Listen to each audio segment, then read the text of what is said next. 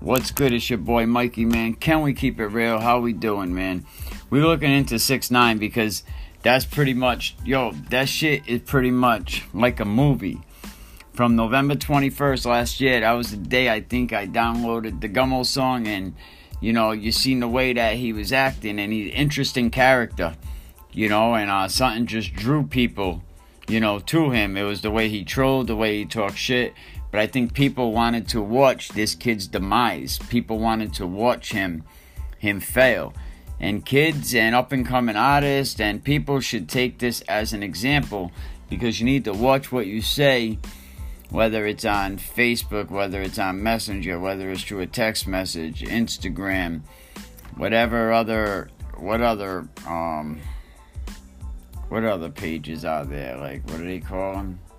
The little round thing, Snapchat, all them other things. You gotta be careful what you say, because on Monday morning at Thurgood Marshall Courthouse in New York, Judge Engelmeyer sat over Tekashi's case, and this case pretty much grabbed the attention of the hip-hop world.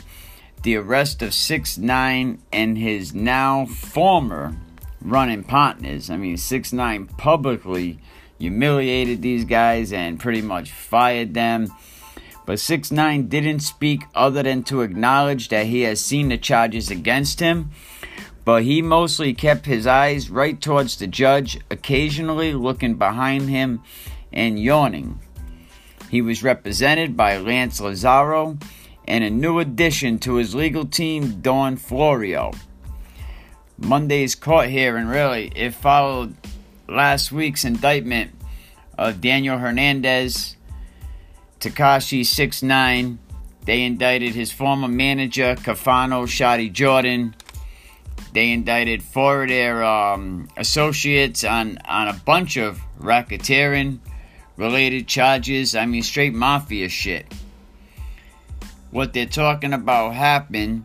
They're saying the indictment accuses the defendants of being members of a criminal organization known as the Nine Trey Gangsta Bloods. Only 1 week after the initial indictment, 4 of the 6 defendants were in a downtown Manhattan courtroom to be arraigned, and then they're going to determine the next legal steps that they are going to take.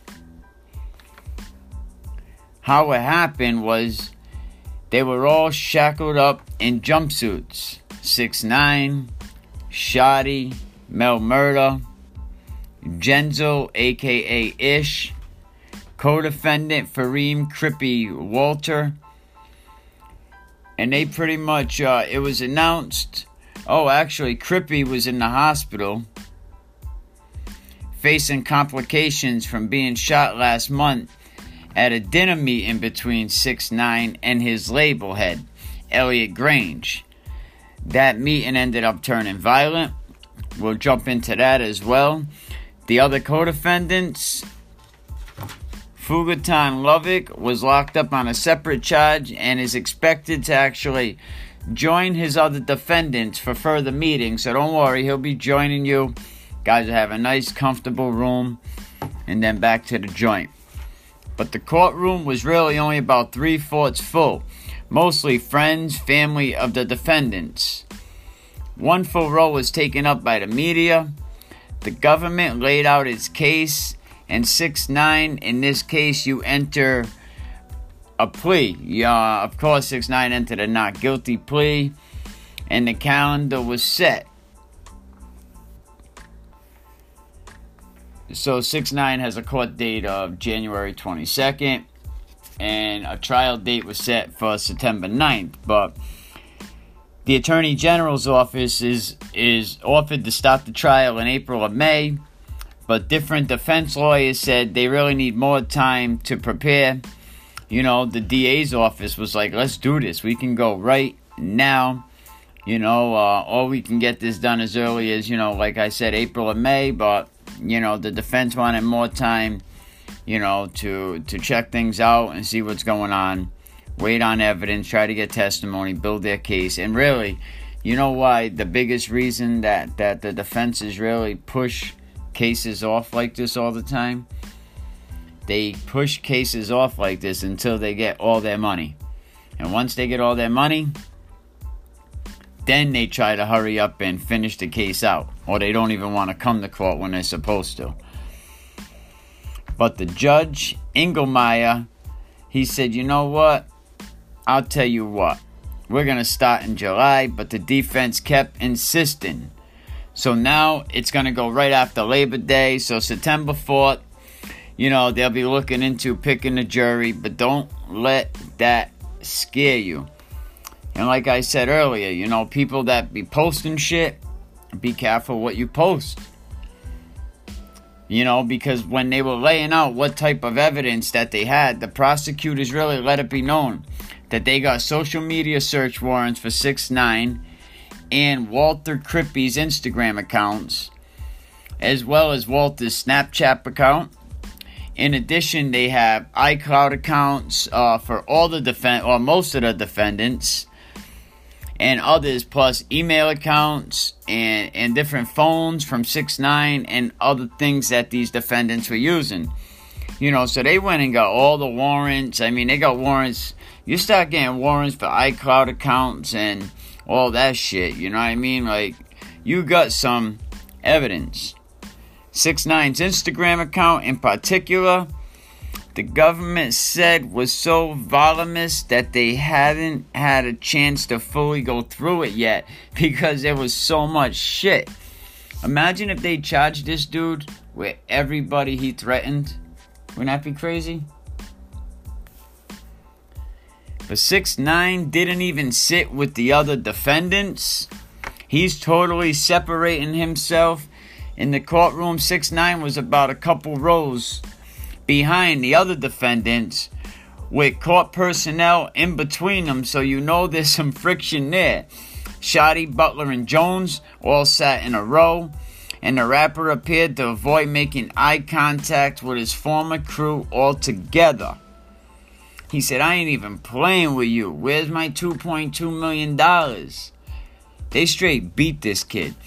The defense counsel, what it's going to do is that's what they're going to make this look like. They're going to make it look like Tekashi was young Mexican kid. He's only 22 now. These guys kind of influenced him. They kind of broke his mind down, and they used him.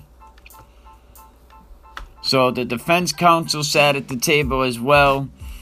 But the seating arrangement really made a lot of sense, given that according to the FBI, Jones was caught on tape threatening Tekashi 6ix9ine. So the Attorney General's office is making it clear that the initial indictment was by no means the end of the story here. They pretty much saying their investigation is going to continue, and they're really going to add at least one other defendant. In addition, they're saying that they're planning to add a lot more counts against Jones in the next few weeks. So Shoddy rolling around saying all that shit, we're the new death row. Well, now you're going to really see what it's like to be the new death row, But this ain't over by a long shot. We have to wait to see if the outcome of this case, is it likely to be known anytime soon? No. Trials go on, and especially something like this, where all the evidence they're going to have. A lot of these guys have nothing to lose, so of course they're going to go to trial. But money. Who's going to pay for all this? For all their lawyers? Judge Engelmeyer, who presided over the other gang-related cases, seems to expect that some of all the defendants are going to plead out before the proceedings even start. And that happens a lot, because when the federal government is throwing some years at you, most people think twice, and they end up, they plead out, But Shoddy, despite what the judge said, he said, nah, we don't fold, we don't bend, we don't break. He says the courtroom was emptying. It's Treyway. That's crazy, yo. Shoddy is like, he said, hell no one taking any kind of deal. He said, this is Treyway. Imagine saying that shit to a judge. You know what I mean? It's not even like you wouldn't even think somebody would even say that shit to a judge. But it looks like 6ix9ine's ex-manager Shotti is now accused of stealing $2.2 million of the rapper's cash.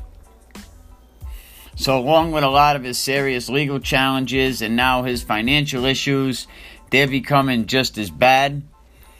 You know, we all know Tekashi was arrested, all that shit, you know. So, in addition to his former manager, Shotti, Crippy, Ish, and Mel Murder, they were all hit with the same charges for a string of violent incidents as member of the 9 Trey Gangsta Bloods. Now, 6ix9ine money troubles is going to really pose a serious issue, you know, to defending this kid. During his court appearances last week, Crippy, Mel Murder, whose police say is the leader of the 9 Treys, all admitted they could not afford lawyers and really went with public defenders. As for Shotti, he had about $60,000 in his bank account, but he is accused of stashing another $2.2 million somewhere, which were proceeds that were supposed to be from shows booked for Tekashi 6ix9ine. And it's also saying that 6ix9ine owes a security company $100,000.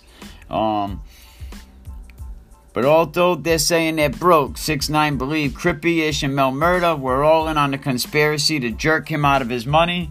But it turns out police believe that Shotti was the culprit by himself.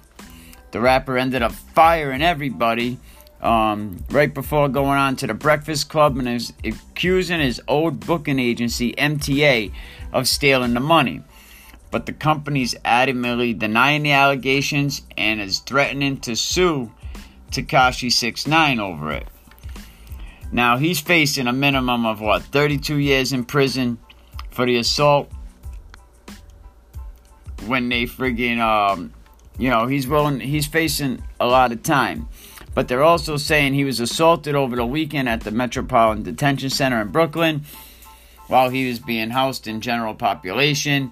So now he was transferred to the prison, where cooperating witnesses are pretty much housed.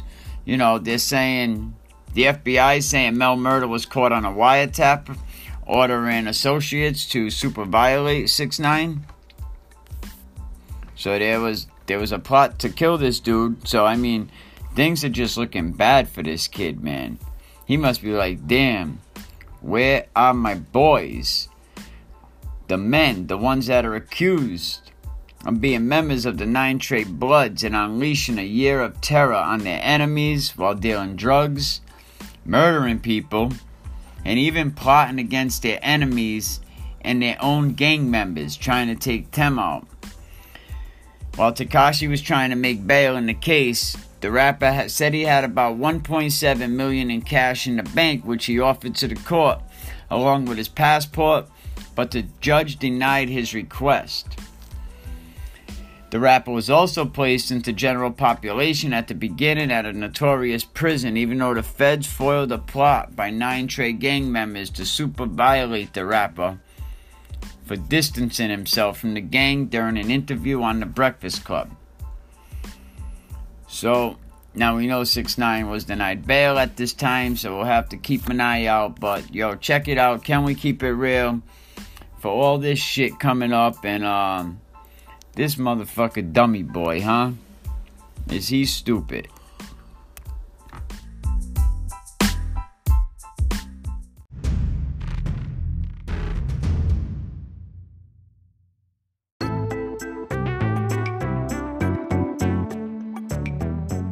Yo, what's good? It's your boy Mikey, man. Can we keep it real? How you doing?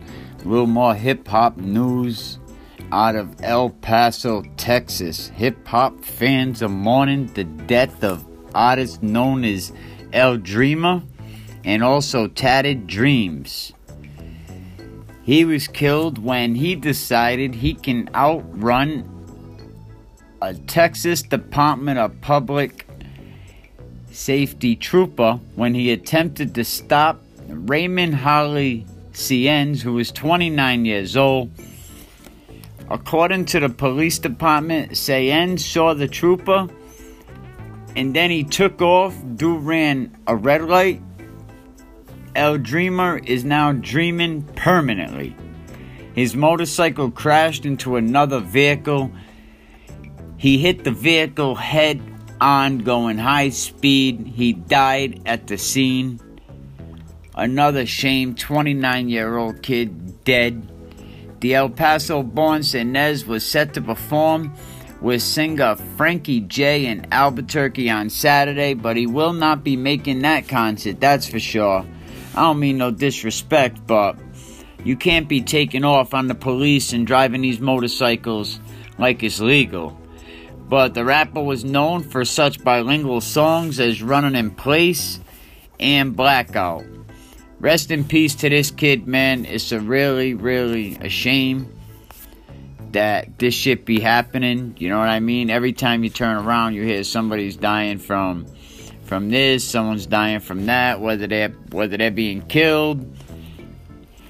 But in other news, it looks like Lil Baby saying he won't reach out to 6ix9ine in prison.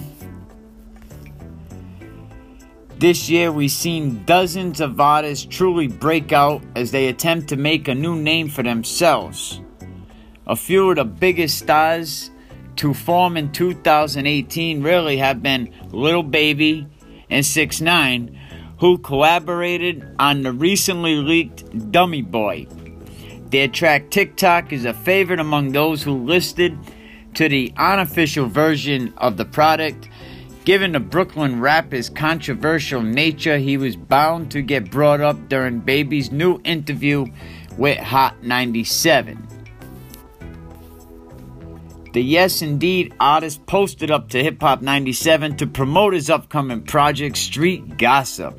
And during his talk, the host touched on a few pressing topics. There have been nothing hotter than the last few days and anything the last week regarding Tekashi 6ix9ine, Shotti, and the whole Treyway.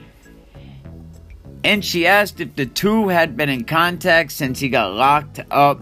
And Baby answered that he has no intent on reaching out to him until he gets out. I don't need to be talking to no one in jail, Lil Baby said. Is it a risky situation considering all the calls that are recorded? While he won't be calling his friends, he wishes he does get released from jail soon. But as of right now, we know his trial set is for next year, 2019, in September. But that's what's good. Hip-hop news.